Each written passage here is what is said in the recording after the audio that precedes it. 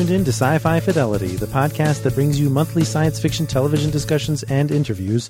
Remember to follow Den of Geek on Twitter and Facebook at Den of Geek US, and we are at Sci-Fi Fidelity. This is episode 29 for May of 2018. My name is Mike. And I'm Dave, and in this edition of Sci-Fi Fidelity, we'll be talking about showrunners that helmed multiple genre TV series, and our show topics include a look back at the full season of Netflix's Lost in Space remake, and a look at the opening 2 episodes of Season 5 of The 100 on the CW. And along with those great show topics, we have an interview with Malcolm Barrett of Timeless. And I was so happy to get that particular interview. I've been really enjoying season 2 of Timeless. Hopefully not its last, although it's not looking good. But that interview is relatively spoiler-free, just so you know. It was a while ago. In fact, it was before some of the reveals for his character in recent episodes, which I won't mention. But it's just basically a very broad look at the character of Rufus Carlin. So a very enjoyable interview because Malcolm Barrett definitely has good conversational skills. But as for the show topics, these are going to be hugely spoilery for both The 100 and Lost in Space. So if you haven't seen the first couple episodes of The 100, or if you haven't seen all of season 1 of Lost in Space, you might want to avoid those discussions for now and come back to them when you've seen it. So if you need to skip around to avoid certain topics, here are the time codes for today's discussions. Multiple series showrunners. 202. Lost in Space. 1630. The 100. 3617. Timeless interview. 5844. But of course, our discussion topic, as always, is relatively spoiler-free. This one's totally spoiler-free, I think. And this is going to be a discussion of showrunners who have run more than one genre show. And this could be sci-fi, fantasy, horror, comics, just about anything that falls under the geek domain on Den of Geek. And this was a harder list to put together than I thought it was going to be. Well, only from the standpoint of making the cut to a final 6. You know, sometimes with our topics, we have a difficult time coming up with 6. We get 4 or 5 really good ones. Here, there are some good showrunners that didn't make the cut. Yeah, I think I should have clarified that. Yeah, sometimes it's tough to find them. This time it's tough to pare it down. So we had to make some tough decisions, but I think it was an educational experience for us to put it together and hopefully for you to listen to. What do you got to start off with, Dave? Well, you know, one of the first things, Mike, the term showrunner, I think for some of our younger listeners, the term showrunner has been in their lexicon for essentially their entire television viewing life. I mean, it's really not that old a term. So on the one hand, before Damon Lindelof and Carlton Cuse of Lost, when did we ever hear the term showrunner? I don't think we really did. I mean, I think we somewhat heard of creators like Gene Roddenberry and J. Michael Straczynski for Babylon 5, things like that, but no one called them showrunner. And certainly it's the first time I heard it was with Lost. Right. I mean, executive producer, perhaps. Now, I'm going with Damon Lindelof, who was the showrunner for Lost, and he was the showrunner for The Leftovers. But it's difficult to bring him up without at least mentioning Carlton Cuse, because Damon and Carlton, it went together for fans of Lost. And Carlton Cuse, in his own right, also showruns Colony, which is a current series that I think a lot of our listeners are really into. But the fact that J.J. Abrams created Lost and then almost immediately turned it over to Damon and Carlton, you know, that's somewhat rare. Ordinarily, the person that creates the show at least show runs it the first season. Yeah, the one I can think of is Jonathan Nolan, who created Person of Interest and now does Westworld. But he turned Person of Interest over right away. So it does happen where they create it and then turn it over. Well, yeah, and I think in a lot of cases, these creative minds are already on to the next project, and they find somebody that they trust and just turn it over. Well, I think that's what happened with Carlton. In fact, Carlton Cuse co-created Colony with Ryan Condal, but I'm pretty sure Ryan Condal is the showrunner at this point, but Carlton did stick around for a little while. Yeah, and the other interesting thing about Damon Lindelof and Carlton Cuse is they had their own podcast, and they were really open and accessible to fans, even somewhat open to explanations of what the hell was going on with certain aspects of Lost. Not necessarily the ending, although I think in the interim they may have given some explanations. But that accessibility to the fans and just personality wise. I mean, Damon Lindelof is personality plus. Yeah, for sure. And I think J. Michael Straczynski was one of the first people to make himself accessible to fans, and they actually contributed somewhat to the look and feel of Babylon 5 in some ways. But yeah, that's a great one to start off with. And I kind of went a little bit deeper as well, because I want to start off with Eric Kripke, who seems to be an obvious choice once you hear the name, because he did showrun Supernatural for the first 5 seasons, and I believe he's credited as the creator of that one as well. In fact, his other 2 shows that are on my list, Revolution and Timeless, also he was the creator of, in addition to showrunning it. So definitely got some huge credibility there. In April of 2015, in fact, Kripke announced that he's going to be doing another one, a comic book series called Jacked for DC's Vertigo imprint. The story follows Josh Jaffe, a neurotic family man who buys an online smart pill to increase his focus, but the pill gives him incredible strength and power, making him become a real-life superhero. And this has been in development since 2015 for the USA Network. So whether or not Kripke's going to follow that through, it has been a number of years, so it might be stuck in development land. But he's certainly got his hands full with Timeless at the moment anyway. But I can't help but think maybe when Timeless ends, we'll be hearing about Jacked, the TV show. Yeah, it sounds really cool. And obviously we're on the doorstep of the fall pilot season. So upfronts are going to be announcing a lot of that stuff, right? Yeah. So, all right, next showrunner I want to talk about, again, obvious choices. How do you not include Joss Whedon, creator of Buffy the Vampire Slayer, Firefly, Dollhouse, Angel? And there's a documentary out there, I forget the exact title, but it's all about showrunners, and it's not limited to the genre field. But he talks about the fact that he ran 3 shows in one calendar year, 58 episodes. I can't even imagine. Yeah. And I think I put him in the same category we mentioned with Carlton Cuse and Jonathan Nolan, where he started Agents of S.H.I.E.L.D. and then turned it over to Jed and Marissa Tanchereau. And so, yeah, he's definitely got that emeritus status. Yeah, and the thing about Joss Whedon, I think in a lot of cases, the showrunner is the creator, often a writer on the team. And of course, Joss Whedon writes for his shows. But he also has his hand in everything from the writing to the music. I believe he even composes some of the music. And then, of course, you mentioned his brother Jed Whedon and his sister-in-law Marissa Tanchereau.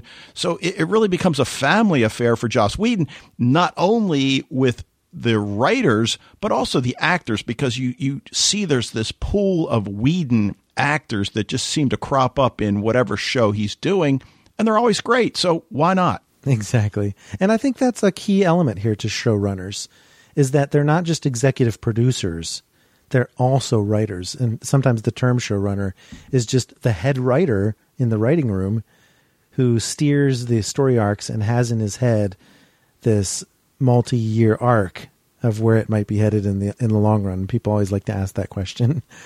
And my next one that I'm going to be talking about is Michelle Lovretta. This was a tough choice because I could have picked Michelle Lovretta or Emily Andress, but Michelle Lovretta is credited with creating Lost Girl, and Emily Andress did take it over from her later.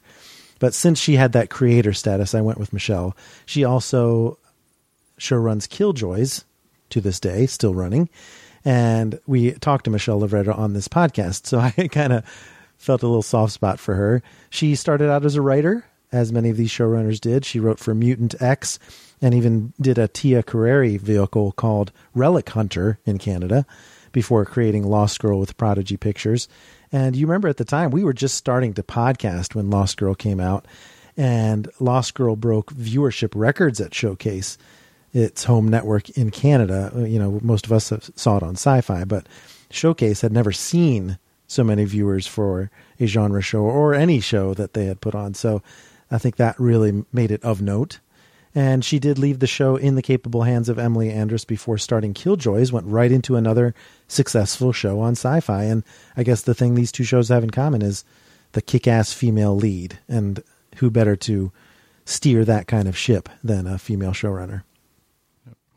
All right, now for my final choice, and as we said at the top of this discussion, it really was difficult to pare it down. But again, for me, there was no way I could leave Ronald D. Moore off this list. And for him, Battlestar Galactica is where a lot of us got to know him, but he really established himself as a core writer on the Star Trek team. Yeah. And, once he rebooted a reasonably successful TV show in Battlestar Galactica, and then, of course, added some deeply complex mythos to it, he really became a name that everybody knew. And there are a lot of lists out there that consider Battlestar Galactica to be the top science fiction show ever. In fact, I read one where it said, no, it's the best show ever. And like Damon Lindelof, one of the things I loved about Ronald D. Moore, he had a podcast for Battlestar Galactica, and he was just recording it in his living room. And he did it for the most part just by himself. Once in a while, his wife would join him, and you'd hear the traffic outside. I guess he was in Los Angeles. You'd hear sirens. His cat would come down and bother him, and he was so insightful. And what he would do, he'd have the episode on his TV in the background, and he'd just kind of talk you through it. And it was just so insightful. And then, of course, his current project, Outlander, which on the one hand couldn't be more different from Battlestar Galactica, though it is a time travel tale. The interesting thing here, I find his wife suggested he consider the Outlander novels as his next project. And of course, the rest is history. And Outlander has become, one of the biggest cable series at the moment, along with shows like Game of Thrones and Westworld. And I was thinking of the fact that his name was attached to Helix for a little while there, but I don't think he show ran that one. That was just one of the ones where he created it and then turned it over. Yep. It ran for a couple seasons, though. And in fact, my last choice that I had to make was where I started to sort of waffle back and forth. Did I want someone like Simon Barry, who technically did Continuum and Ghost Wars, but Ghost Wars didn't last very long, just got canceled. I could have gone with J.H. Wyman, who did Fringe, but then he also did Almost Human, which kind of only lasted a season. So I ended up going with someone who had a little bit deeper of a bench, and that's Jonathan Glassner. Now, he's credited as the showrunner for Stargate SG-1, and I don't know about that. I mean, this is during a time, like you said, when that term was not in use, and there were a lot of executive producers, a lot of people that helmed that show, and all the Stargate properties. I mean, you kind of have a hard time pinning down who it is. But Jonathan Glassner on his website does say he was the showrunner for Stargate SG-1, so I believe him. And he also says he showran The Outer Limits before that. And so The Outer Limits ran for 9 seasons and SG-1 ran for 10. So you can't really argue with that kind of record. And although Glassner later stuck to mostly directing with CSI Miami and CSI New York, it turns out he's teaming up with Dean Devlin, who's a high-profile showrunner himself and was attached to Stargate SG-1. And, of course, show runs The Librarians now. But now they're teaming up for something called The Outpost, being developed for sci-fi by NBC Universal. It tells the story of Talon, the lone survivor of a race called the Black Bloods. And after her village is destroyed by mercenaries, she sets out to find the killers of her family, discovering along the way that she has mysterious powers, which ultimately she must use to battle a fanatical religious dictator. And that sounds really cool. But the catch is, when I read about this, it seems like Sci-Fi is only distributing it to its international channels and doesn't necessarily have a home on the American Sci-Fi channel. So I thought that was a little strange, given the actors that are attached to it and the producers themselves. But it's kind of cool. Jonathan Glassner has been away from the genre field for a while, coming back strong and lending his credibility as a showrunner to a new genre project. So that's kind of cool.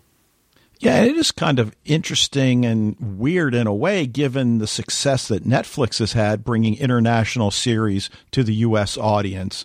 For instance, Dark is one that I think a lot of the listeners have watched. And if you haven't, watch it. Well, I think there's even one called The Rain. I think that's what it's called. That's from Sweden or some Scandinavian country that I think might be a good topic for a future Sci-Fi Fidelity. So, yeah, they're coming from all over these days. But that is a very cursory list. that we came up with. Obviously, there are many other choices we could have come up with, and the listeners did chime in. Kevin Bouchelder brought up Emily Andress. He says, shocker, I know, because, of course, he's the Winona Earp podcast guy. But that was a tough choice. I mean, Emily does definitely deserve to be on this list. And I think one thing I noticed, Dave, when we were doing this is that it's kind of male-heavy, this list that we have. But that's because it's multiple genre showrunners. There are plenty of multiple showrunners out there in the non-genre field. And women are still trying to really get their foothold. So maybe next month we should talk about some of the notable genre female showrunners. What do you think? Oh, I think we definitely should, because we've already got a list happening. Yeah. So. And we'll make sure Emily's on that one. So Kevin had that one. And then Fred Firestein jumped in with a bunch of Stargate franchise producers who have gone on to bigger and better things. Joseph Malozzi, of course, I think he did Atlantis as showrunner, and Dark Matter, of course. And Martin Garrow, who was attached to those properties as well, is now doing Blind Spot. And Fred was also the one that drew my attention to Jonathan Glassner. So I definitely appreciate his input there. So thank you guys for contributing to our list today and our discussion topic of showrunners of multiple genre shows. But now it's time to dive in with the spoilers. So be careful if you haven't listened to Lost in Space. This is a very difficult show to discuss because it's the entire season. Dave, I don't know how you did it when we did Jessica Jones last month, because you really covered the full breadth of that show in 20 minutes. And I don't think I could do that for Lost in Space. Well, we'll see how it goes. I mean, I finished it last night, as we conversed during the last week or so.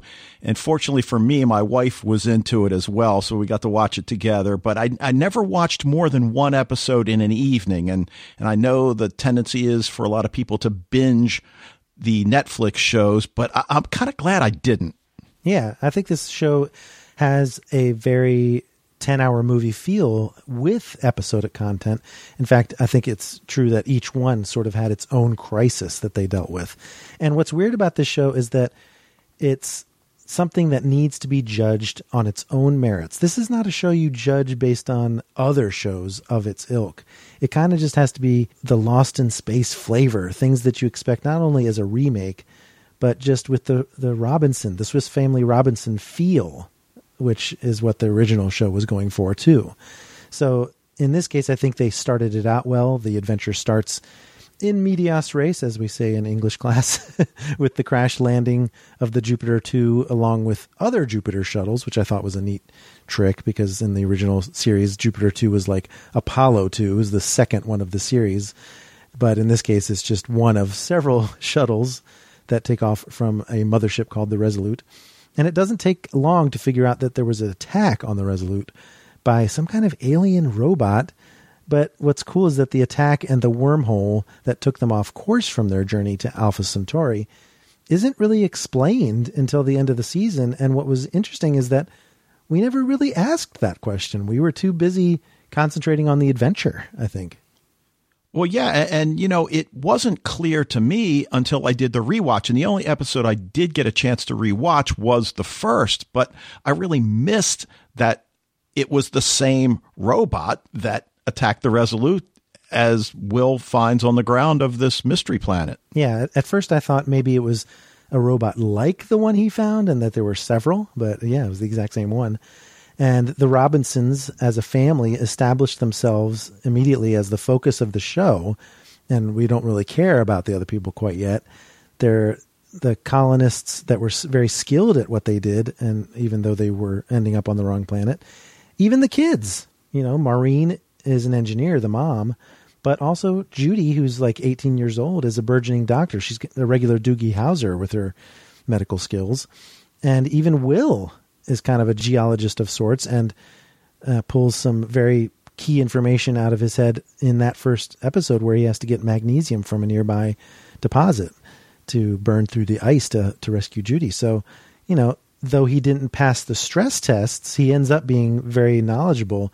And of course, there's a whole plot line that follows his mother's cover-up of Will's not having tested into the program. And it's part of his evolution as a character, which we'll talk about in a minute. And then Penny I'm not sure how she passed the tests because she seems to be just kind of a avid reader and jokester, and certainly is the comic relief for the show. But yeah, it was very cool that they each had their skills. John, the father, has his military skills and definitely comes in handy. But the flashbacks I thought were interesting. I'm not usually a big fan of flashbacks, but they were so subtle because why did they leave Earth? Well, there was a near-Earth object that collided with the Earth, and they just kind of give us little slice of life aftermath vignettes of this dying Earth where it's not a crisis. It's just a slow death. And so everyone is kind of forced to live as a normal a life as possible. I think we see Judy and Maureen shopping for Christmas presents, and they come into the store with little breathing masks on, right? Yeah, yeah. So it's, the subtlety of that I really, really appreciated. And of course, the other aspect of the flashbacks were the fact that John and Maureen were estranged because he signed up for another military tour, and she found out that it wasn't something where he was drafted to come back in, but he chose to leave his family, which when you have 3 kids can be a little bit tense. But with Dr. Smith's flashbacks, that's the only other character we get to see in earlier bits of her life.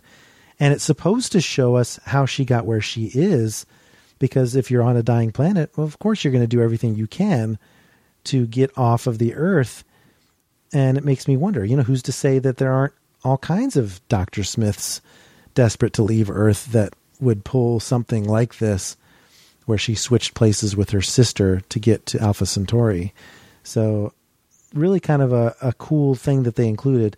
We'll talk about some bad aspects of Dr. Smith, and certainly the internet did not embrace that character fully, but the flashbacks I think overall were effective. Yeah. Now, the other thing that I found interesting in terms of the flashbacks, the public is aware of what's going on with the health of the Earth, and yet there's this seeming calm going about our daily business. I'm surprised there's not more chaos, because some people are going to get to live and some are not. Right. Well, maybe some people are in denial, but that's the beauty of it. It's left up to our imagination. And that's why I like that the flashbacks didn't go into excruciating detail. Now, of course, there could be a season 2 set of flashbacks that might get farther into that. Who knows? Although I feel like season 2 is going off in a completely different direction. Oh, I do too. But this season certainly had its share of adventures. I mean, obviously the first episode was about Judy being trapped under the ice, and Will in the forest fire, rescuing the robot and forming a bond with that creature. You had all kinds of things from fuel-eating eels to the Robinson couple being trapped under various... I think they got trapped twice where they were running out of air, which I think the writers of Lost in Space must have a thing about claustrophobia or close spaces. But there are a couple of things of note that I want to mention, because obviously we can't go into each and every episode's plot. So the things that I thought were highlights were the growth of Will. First of all, he's one of the few characters that starts out doubting himself quite a bit. In fact, he unfairly blames himself for his sister being trapped under the ice and almost seems to become dependent on the robot. You kind of see why he would bond with this stronger creature. And even when he finds out that this robot was responsible for what happened to the Resolute, he's convinced that this robot has changed. And I think part of that is because he needs this robot to be his companion to keep him safe. But by the end of the season, he's doing spacewalks to rescue the family by, pulling the manual control for the door that gets stuck, things like that. And he tells his mother, you got to let me go. Otherwise, I'll always be this way. And I really liked that evolution for that character, because not all the characters went through that kind of evolution. I think he had to have that transformation because, again, I wish I had $1 every time my wife yelled, "You idiot," at something Will was doing, but because he didn't pass the test. But as the audience, we needed to see him prove his mettle. And of course, I think he does. Yeah. And the other strength, I think, was in the relationships, not just the family relationships, but certainly the John and Maureen rebonding as they deal with the crisis that faced them and get over the problems that they had on Earth. But also, Penny and VJ. And their little cute moment where Penny wants to take VJ to a waterfall and it's all dried up because of the problems that are happening with the planet. And did you get a sense that there was also a slight flirtation between Don West and Judy? Yes, it was a little creepy. You mentioned that she was 18, and my wife and I had this conversation on a number of occasions as we watched it. So I still think they may be going there. I hope not. I mean, the actress is 24, I think, but I think they were playing on the fact that in the original series, there was a kind of a flirtation between Don West and Judy, but it was certainly a different dynamic then. But I also enjoyed seeing Cary Hiroyuki Togawa of Man in the High Castle. He played Watanabe, the botanist or some kind of scientist, I'm not sure what. But he was a very different character than I was used to seeing, and just had this very international flavor to all of the castaways, with people from different countries, not just all, white bread Americans. So that was kind of fun. And I really liked the effects. The planet itself was majestic. And in fact, I think John Williams wrote the original theme song to Lost in Space back in the day. And the score for this Netflix remake was very much in that style. And whenever they had something really beautiful to look at, the music kind of soared. And I'm always a sucker for that kind of stuff. Oh, yeah. And then last but not least, that amazing ending. And let's go ahead and skip to that, because how could we not discuss the fact that we never really wondered why the robot attacked the Resolute. Was he sent to attack the Resolute by somebody else that was controlling it? Or was there a reason for it? And it appears that there's some sort of egg-like device that kind of takes over the ship in the end, such that I don't know if it's going to become the character of the robot or if the robot will be able to be recovered somehow. But certainly that ending where they are reduced to the original cast, Don and Dr. Smith and the Robinsons, and here they go. Now they really are lost in space, such that it almost feels like with this ending that season 2 will be the real show and season 1 was the prologue. Well, yeah. And the other thing I think we have to consider, especially for season 2, jumping ahead here, is that these are robots. Somebody built them.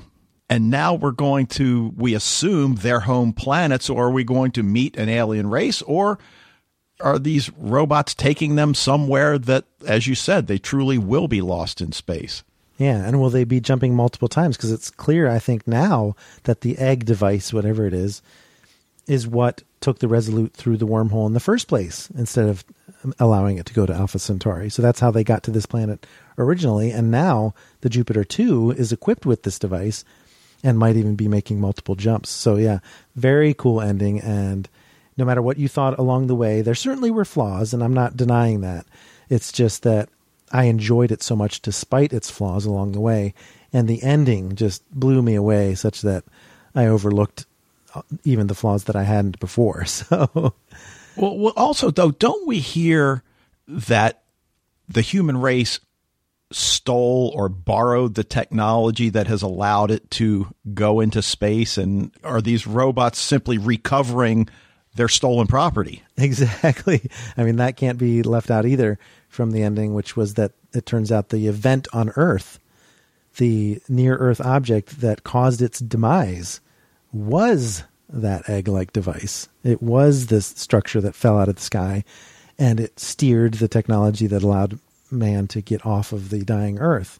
Now, whether or not it's something that was happenstance or whether the humans brought it upon themselves is yet to be determined. But yeah, it all ties in together, and I thought that was a brilliant way to tie it in with the original impetus for getting them off of the planet.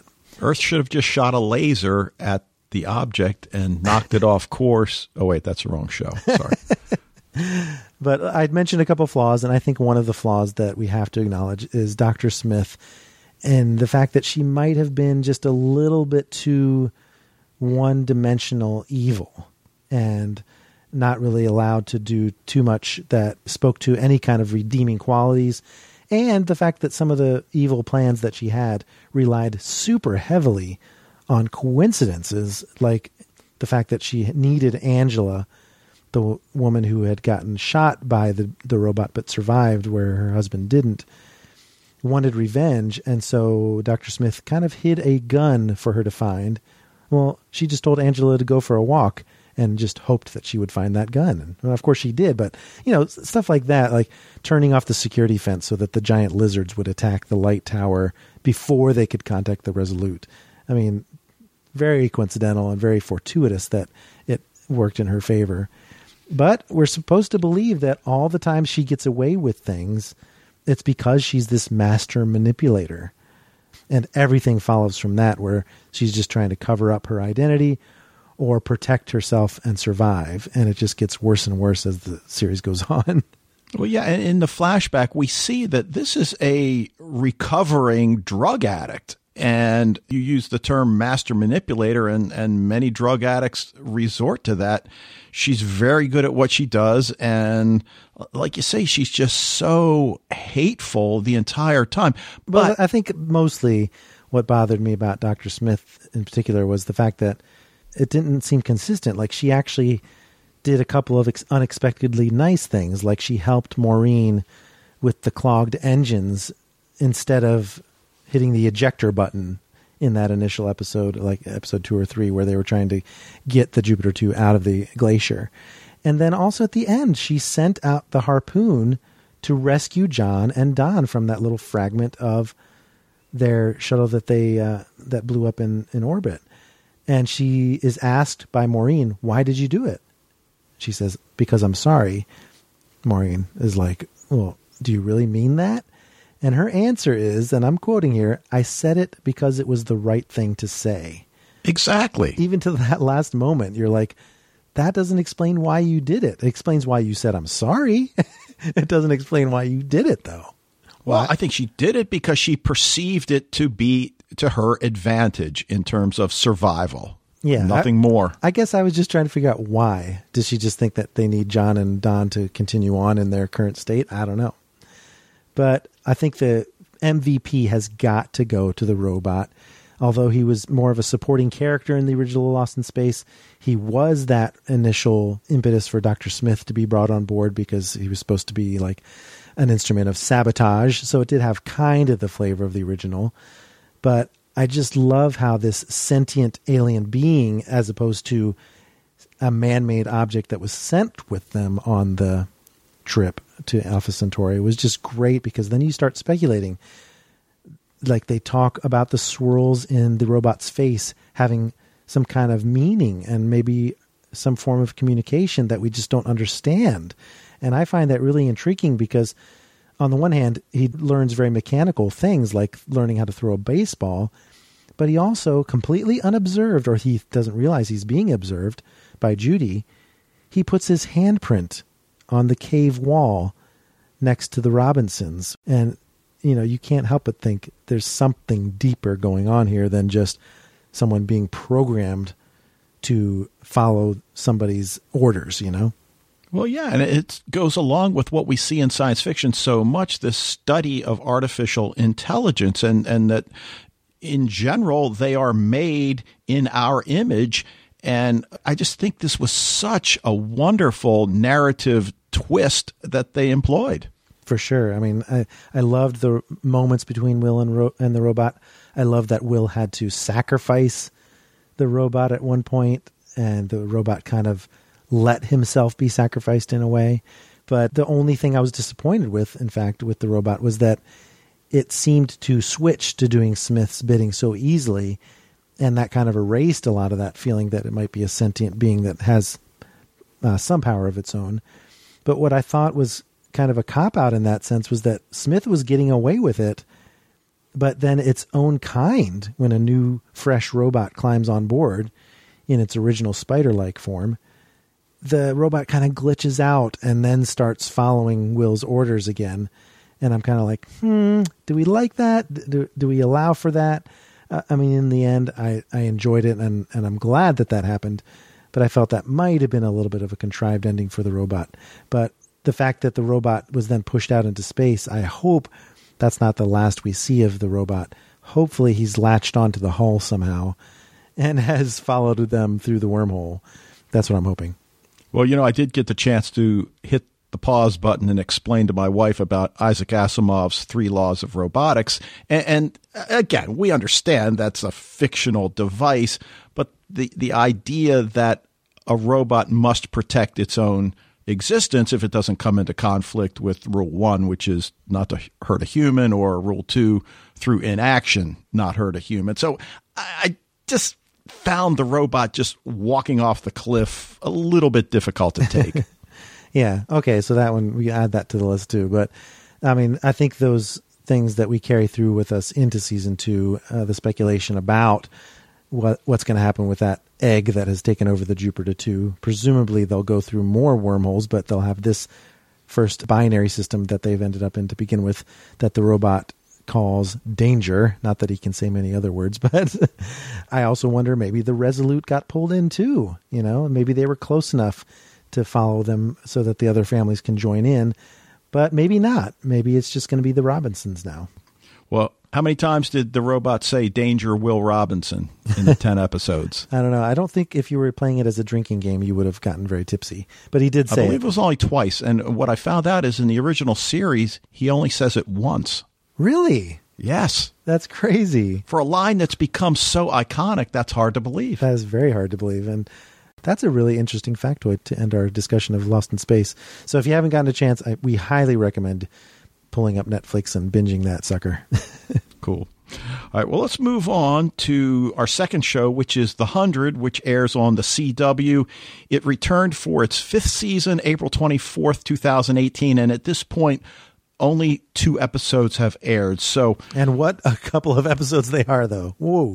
Well, you're not kidding. And honestly, I've been singing the praises of The 100 virtually from the beginning. I think this is one of the best genre shows on TV. No discussion. I really believe that for so many different reasons.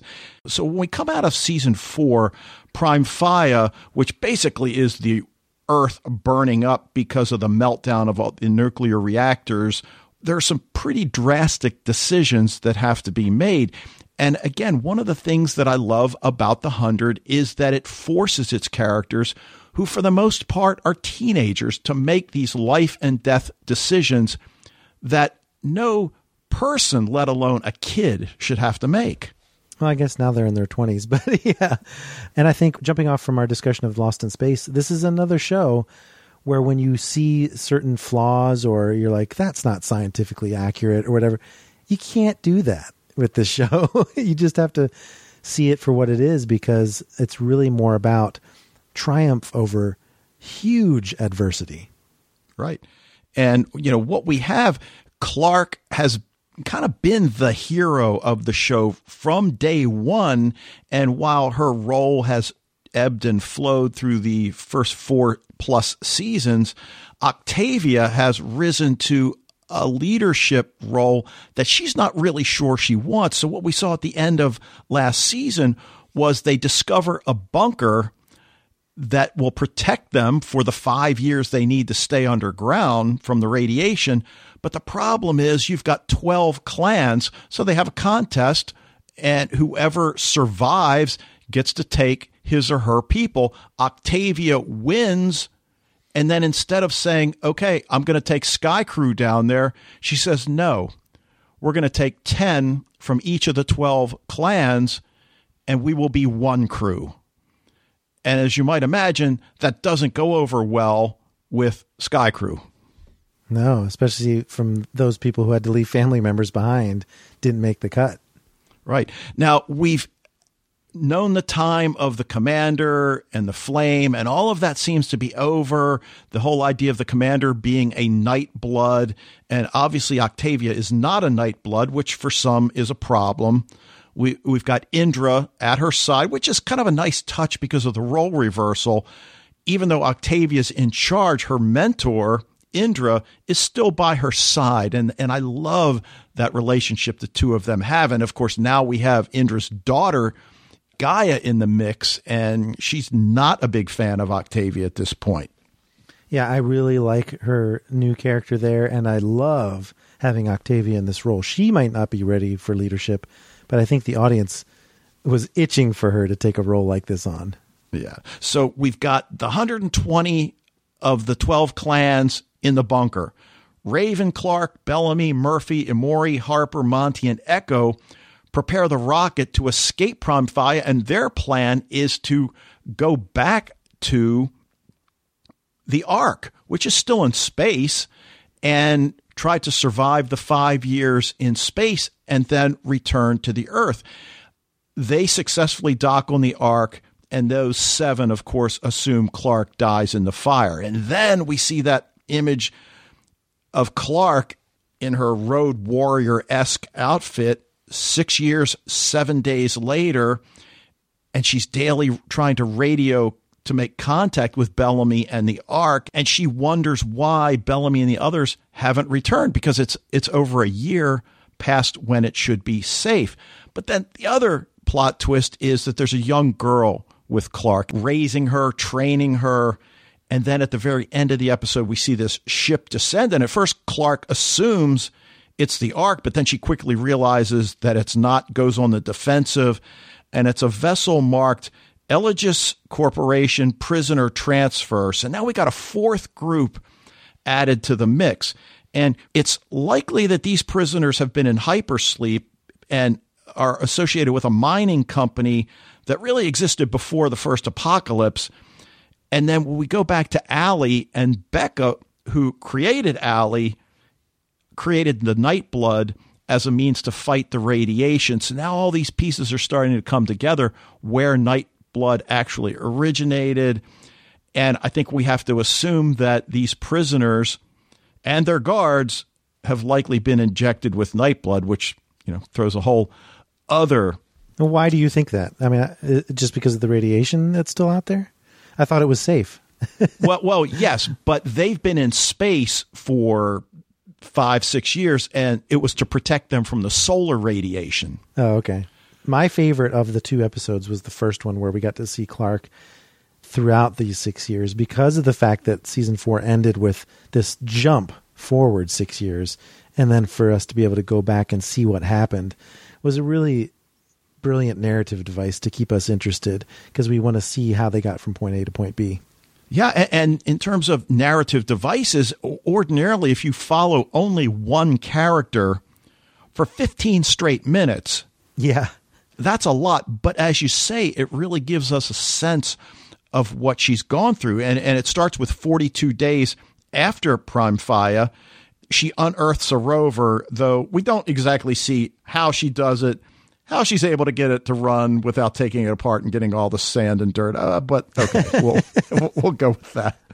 But she is totally without hope, and she's ready to put a bullet in her temple. Now, on the one hand, you might say, no, Clark would never do that. She wouldn't get to that point. But I don't know. I think when you feel like you're alone, literally alone, I think that's a reasonable position that somebody might be placed in.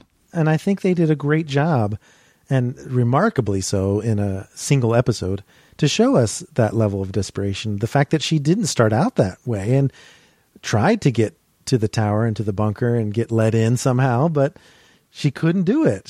She tried banging on it and the place collapsed. And not only was that preventing her from getting in, find out, of course, it also is preventing them from getting out. So it's kind of a double whammy. So it was an evolution to that point. And I love the fact that it sort of leaves in the background this question of, why is there this green patch of earth that is not affected? And this is the kind of thing where you have to suspend your disbelief with the 100 and go with it, because it's just so cool, even if it doesn't make any scientific sense. Yeah, I mean, it's like, did the radiation just stop there? I mean, clearly the radiation didn't, because when she investigates the house, she finds all the people dead. So I guess we're to believe that, well, the fire only went that far. The radiation obviously permeated this house. I think there's more to it even than that. Something mystical is going on here. Okay, and that would be very cool. And this is, of course, where she connects with Maddie, the girl at the end of season 4. And when she finds her, she's this young, feral-looking girl again, something out of Mad Max and the Road Warrior. And I love the scene as Clark is trying to approach her like a wild animal, which is sort of what she is. So we wonder, how long has Maddie been on her own? I mean, these bodies don't look all that decomposed. For sure, yeah. And she has, I guess, subsisted on whatever provisions were still left. Yeah, and although she has the trap set up, which catches Clark. Oh my God. Oh, right. And she could fish at that point too, because Clark was like, teach me how to do that. Oh, but the cut on Clark's leg. Oh, gives me the chills just thinking about it. But regardless, as that prison ship drops, obviously the two have formed a close bond. And you know, whether Maddie sees Clark as her mother, as her older sister, that doesn't really matter. What does matter is Clark has trained her well, love, compassion, truth.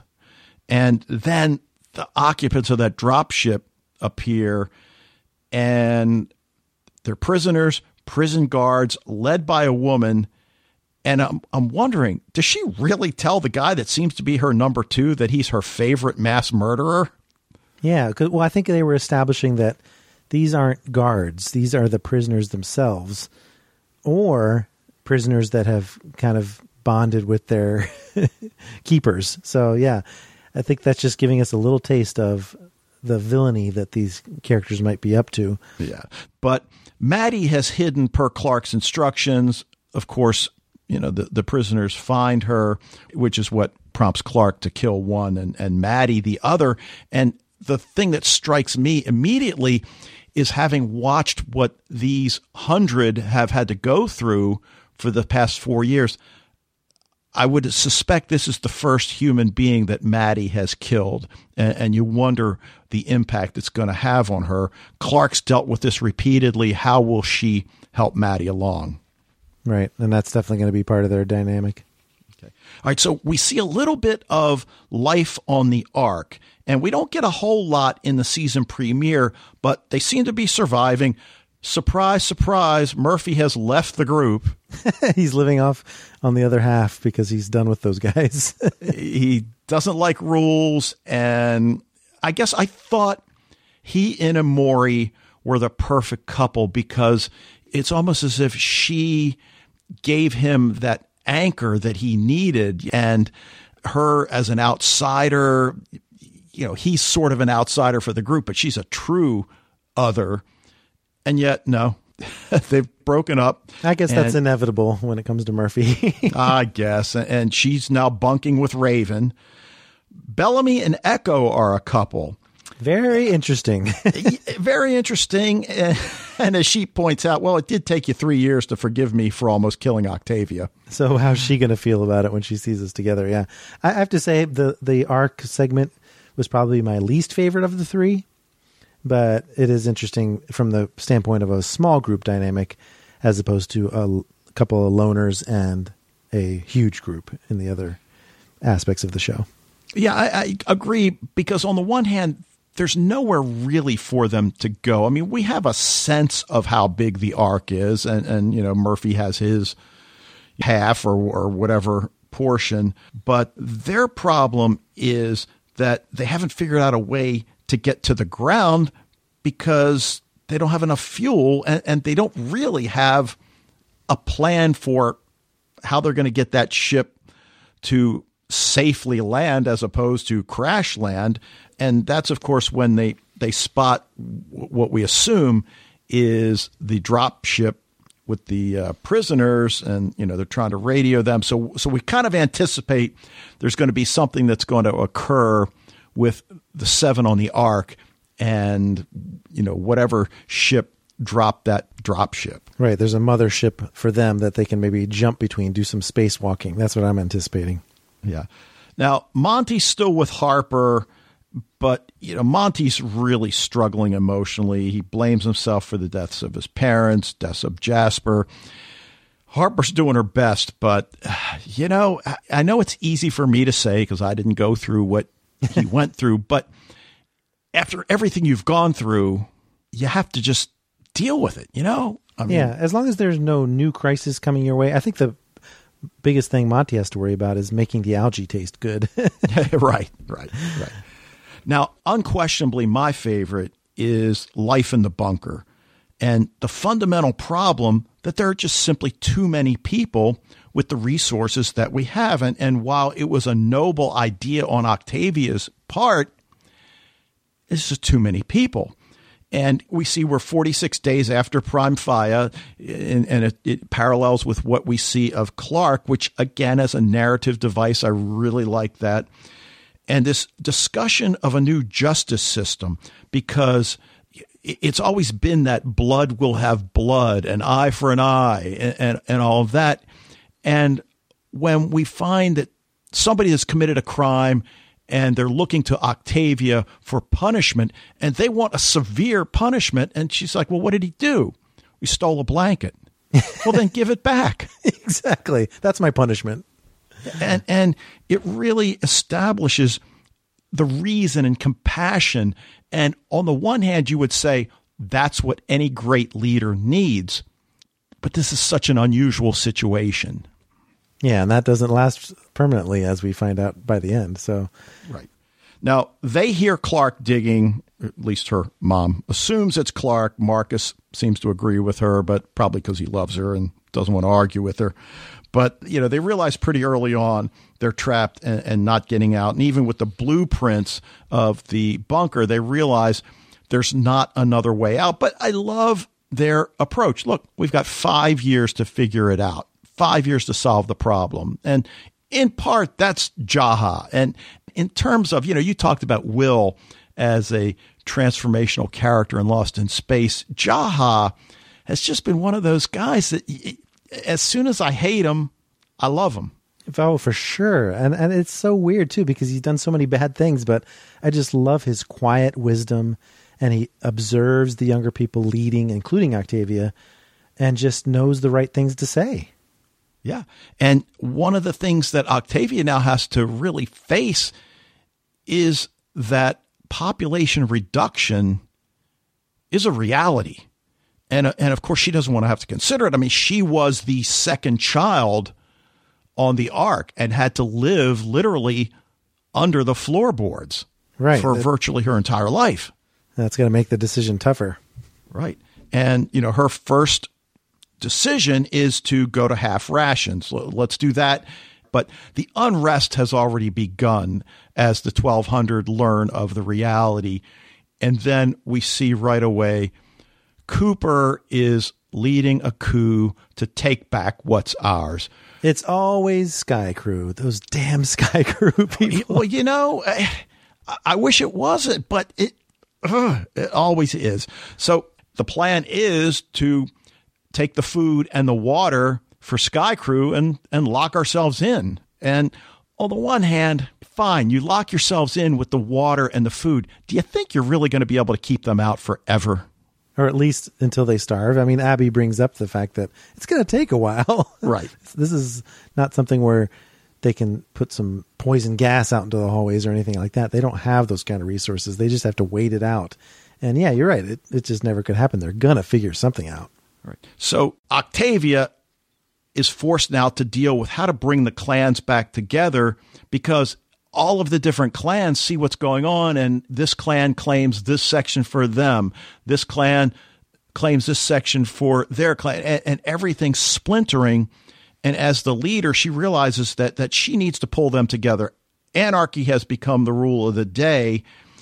But in the background, Jaha's trying to reroute the power from the farm, short out the electricity, and the door will get open.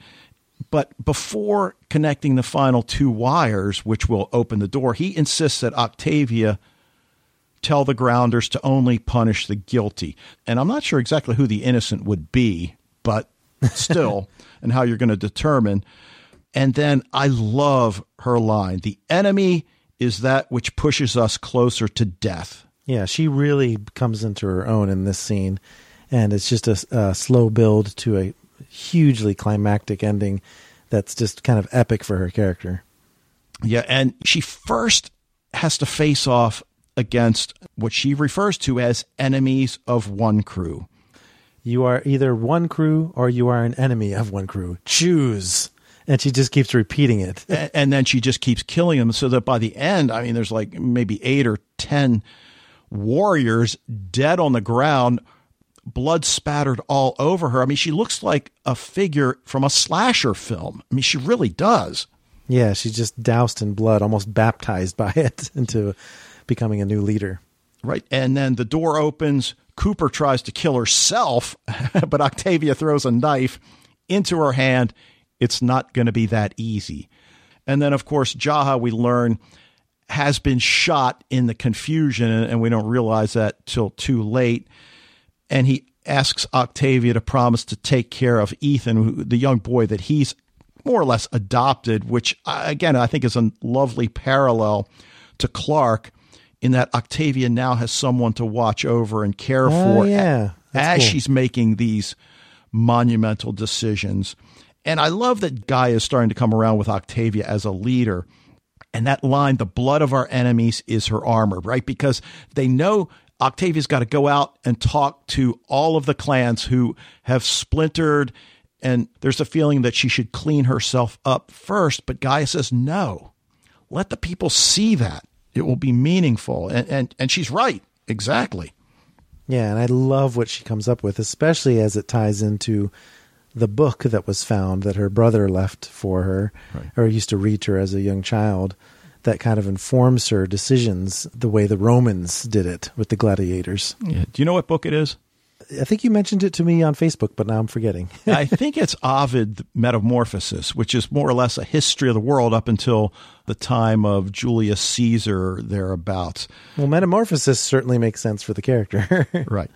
And we're now wondering how Octavia is going to mete out justice.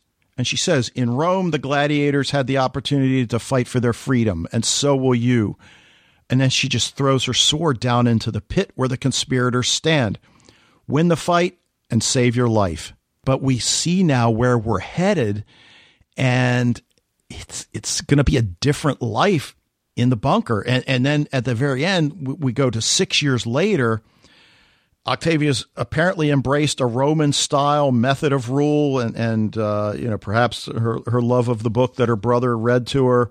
But we see that blood-stained pit, so we know that there's just been one duel, one fight after another. A victorious warrior salutes the crowd, and that image of Octavia, Gaia, Indra looking down upon them. And you see that Octavia's very cleaned up. She's got the heavy black eye makeup, which I love, by the way, but just that really regal look. And she just gives that hand signal that apparently indicates the champion gets to live. They bring in the next group of 4, and it includes Marcus. Yeah, what an ending. I wonder how long it's been going on and how often. Like, is it once a month, or, how often do they have to get rid of someone new? Yeah. But, wow, for 2 episodes, just blown away. And yeah, there's a reason why we've talked about the 100 multiple times on Sci-Fi Fidelity, just because it keeps reinventing itself and impressing us even when we think that it's just going to run out of story to tell. It comes up with something new. I mean, because you think it would. If it's a post-apocalypse, you think they would run out of ways to punish them, but they always figure out a new way. Well, I think now what we're looking, eventually the Ark has to come back to Earth. Eventually the bunker is going to free itself. You've got Clark, and then of course you've got, these prisoners. So what's going to happen? I'm hoping that Clark, the Ark, and the bunker people unite and take on the prisoners, but we'll see. Right. A new enemy for them to face. Well, it's just a great series, and I don't know how many people have made it through to season 5 with us that are enjoying our discussion now, but I hopefully it's a majority of our listening audience. But I know there's a few people out there, certainly the ones that are on our Facebook group, that are enjoying Timeless on NBC, which got resurrected from the dead, got canceled in season 1, and then uncanceled dramatically a week later, something that you just never see happen. And boy, is it great that it did, because season 2 is just outdoing season 1 by leaps and bounds. And part of that success is the character of Rufus Carlin, who really is the heart and soul of the show, kind of the conscience of the group, and certainly has been in the time travel business the longest of the 3.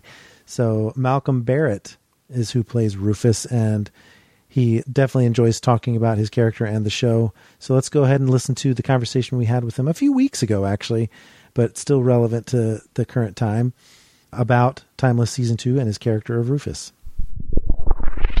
We're very excited today to talk to our guest, Malcolm Barrett, who, after a host of guest spots on shows like The Sopranos and Law & Order, finally landed his big gig as a series regular on Timeless, playing Rufus Carlin, the man who operates the time machine. So welcome to Sci-Fi Fidelity, Malcolm Barrett. Oh, thank you, man. Glad for having me on. All right, now, Rufus was motivated in some ways by his love for Gia in season 1 and the mentorship of Connor Mason and Dr. Anthony Bruhl. But now that he's got the girl and his mentors have fallen from grace, what would you say his main motivation in season 2 will be? I think even this season, his main motivation is to save the world. What's beautiful about this is before their goal was to stop Flynn. And now their goal is more just to stop this conspiracy and to stop Rittenhouse and to stop these villains. We kind of have a different villain every week, you know. And I think more than the first year, he understands how much this isn't about him.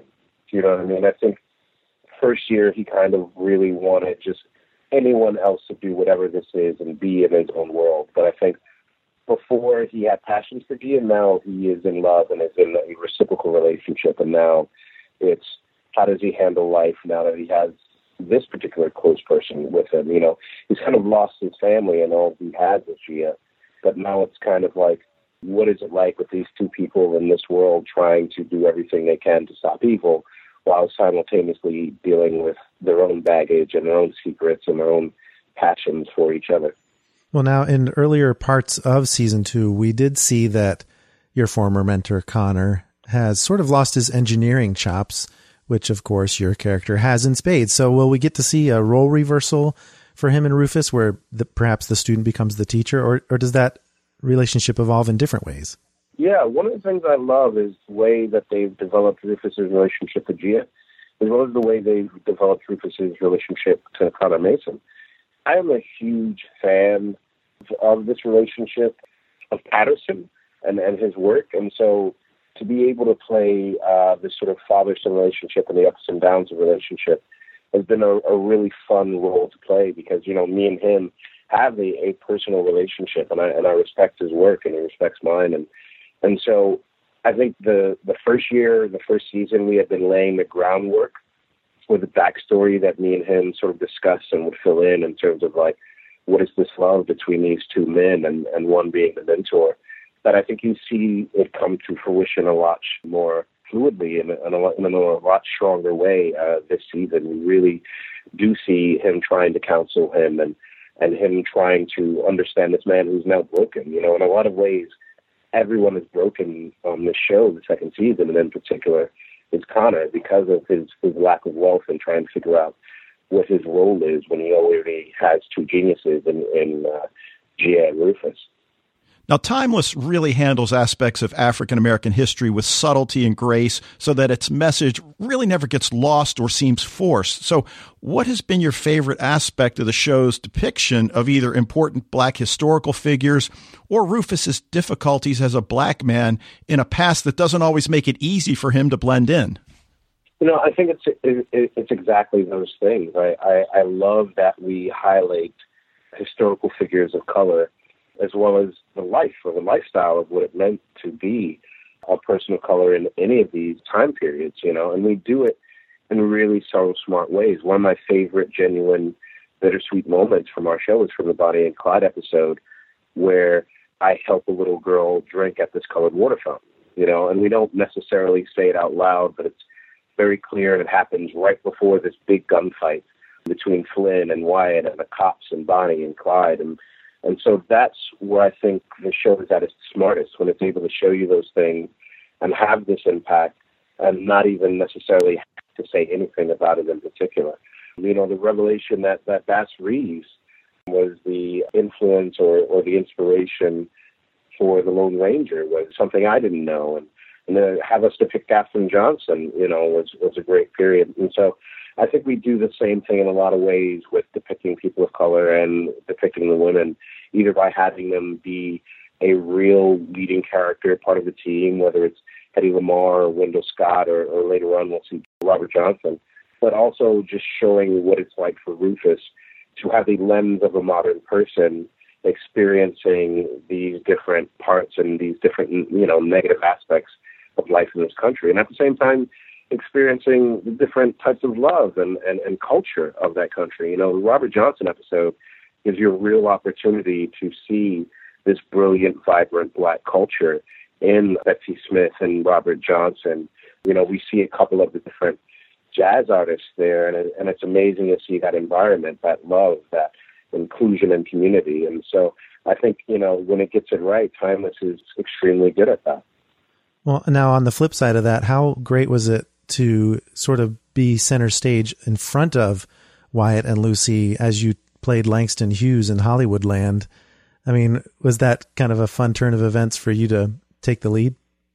Yeah, I mean, that was, you know, it's been an interesting one because Rufus always has this balance between what he can do and how far he can be involved because of the time period he's in and the way in which he can attack a problem. You know what I mean? That one was great because I was able to take on the identity of one of the great poets, one of the great writers of Langston Hughes. And so to be able to use that and make that sort of a cornerstone of knowledge for children who are watching the show was a great opportunity. And you see the way in which he's able to dance with that, you know, whether it be the Party at Castle Velar episode where he's trying to stay back because there's Nazis, or you see the episode where the atomic bomb, where they're in Vegas and he uses his invisibility to get a car, or you see him with the Black Panthers using that to his advantage, or talking to Katherine Johnson and relating to that, or to Nihalima with the Warriors. And so that's been an interesting thing to see the way in which Rufus's character has to dip and dive within the world. And I think you get a very precise sense of his perspective because of that. Yeah, and I think that particular one played really well with your comedic talents as well, which doesn't hurt. Yeah, thank you. I've been very fortunate. This season they let me, like, you know, really be me. Like, I think this season probably has the most amount of Malcolm in the character of Rufus, you know. Well, there's another aspect of viewers' enjoyment of Rufus, and that's the shipping angle. And yeah. Timeless has been kinder to Rhea than it has to Lyot in some ways. So what have you enjoyed most about the Gia and Rufus dynamic, and what responses have you heard from fans? You know, it's been a great response. I think people are really happy to see this couple live their life. You know, I think a lot of shows, in a lot of ways, our show as well, make their bones out of, like, seeing when and if this couple will be together. And I think that was us, but only for a very short period of time. Like, very early on, we got to see their enjoyment in each other's life. And I think that's where the show uses its joy, its couple joy, is with us and seeing what we go through. You know, the show does a really good aspect of seeing what a functional relationship goes through when they have daily life to contend with. I think what they do with Lucy and Wyatt is they show you how you can almost reach that moment with somebody. Do you know what I mean? And how perfect it could be, which I think is a greater metaphor for what the show is, which is like, what would you do if you could turn back time? You know what I mean? Will it go your way? And not knowing if it will go your way. I think that's what they play out with the Lucy Wyatt thing, which is with us. They play out more of, you know, what happens with secrets and what you think you can control fate and who's right and spirituality. And I think as the show goes on with us, you see us grapple with fate versus spirituality. Now, for my final question, I want to ask about Rufus as a supporting role, because in the best sense of that term, he really is the conscience of the team and the show at large sometimes. So what kinds of story arcs, conflicts, or evolutions would you like to see for your character? And have you had any conversations with the writers about the direction that Rufus will take? Yeah, you know what's funny is this is one of the few ones where I kind of just sit back and let them do their thing. Like, I kind of think they have such a more expansive idea on history as a plot device than I do. Like, I only have, like, suggestions of, like, people that are interesting to me. I'm like, I'd like to check the Alexander Dumas family and, you know, and see them as writers and as, like, warriors or knights or whatever the hell they were. You know, I like really cool parties. I'm like, I'd like to go to Watch Stack, you know, that sort of thing. But honestly, they've actually satisfied a lot of what I'm looking for in this character, which is, like, dealing with the reality of being a black man going through history, and also being, like, a nerd who, like, has a real relationship with another person, and it's great to also experience that with a person of color, and be a prominent relationship. You know what I mean? I think that's an aspect that is understated but powerful to the show, is how multi-ethnic, how multicultural, and how international this show is. I made a joke where I sent on Instagram where I had a picture of Patterson, of Claudia, of Sakina, and of Goran, and said, Brit, Croatian, Aussie, and an American walk into a bar. Literally in that picture, like, we have all sorts of people on there, and I think that's one of the really cool qualities of the show. Oh, that's for sure. And we are enjoying the direction that Rufus has taken ourselves as well. So thanks so much, Malcolm Barrett, for talking to us today about Timeless. Thank you for allowing me to blab my mouth off. And good luck on Preacher. I love that show too, so it's good to hear you'll be part of it. Oh, yeah, it's about to get really crazy. Completely different audience than Timeless. For sure. Yeah. All right, thanks so much. Thank you. All right, thank you. Okay, so I really enjoyed talking to Malcolm Barrett. And of course, since that interview happened, there have been some developments for his character that really can't wait to see what they do with it and how they develop it. I'm not going to spoil that here, but if you catch up to the current episode, you'll see what I mean. Lots of cool stuff in store that are making me hope for season 3, and we're getting close to the finale now, so definitely can't wait to see how it all wraps up. But we really enjoyed these show topics that we had for you today, and we hope you enjoyed our discussion topic as well, since we will be continuing it with female showrunners next month. But that's going to be it for this edition of Sci-Fi Fidelity. We hope you enjoyed our discussion. You can keep it going all month long by following us on social media. We're on Facebook and Twitter as Sci-Fi Fidelity. And as for June, we got a lot of shows starting that we can talk about, some of which are already in progress. So we're going to pick just the right topics. But in the meantime, be sure to rate and review this podcast wherever you access it. We're on iTunes, Stitcher, and SoundCloud. Plus, we do take suggestions for future topics, so just let us know what you'd like us to talk about on social media, or you can send an email to sci-fifidelity@gmail.com. Thanks again for listening, and we'll see you next month.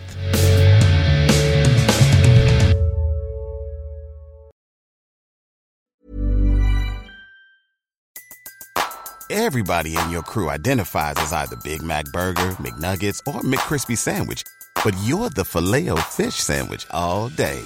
That crispy fish, that savory tartar sauce, that melty cheese, that pillowy bun. Yeah, you get it. Every time. And if you love the Filet-O-Fish, right now you can catch 2 of the classics you love for just $6. Limited time only. Price and participation may vary. Cannot be combined with any other offer. Single item at regular price. Ba-da-ba-ba-ba.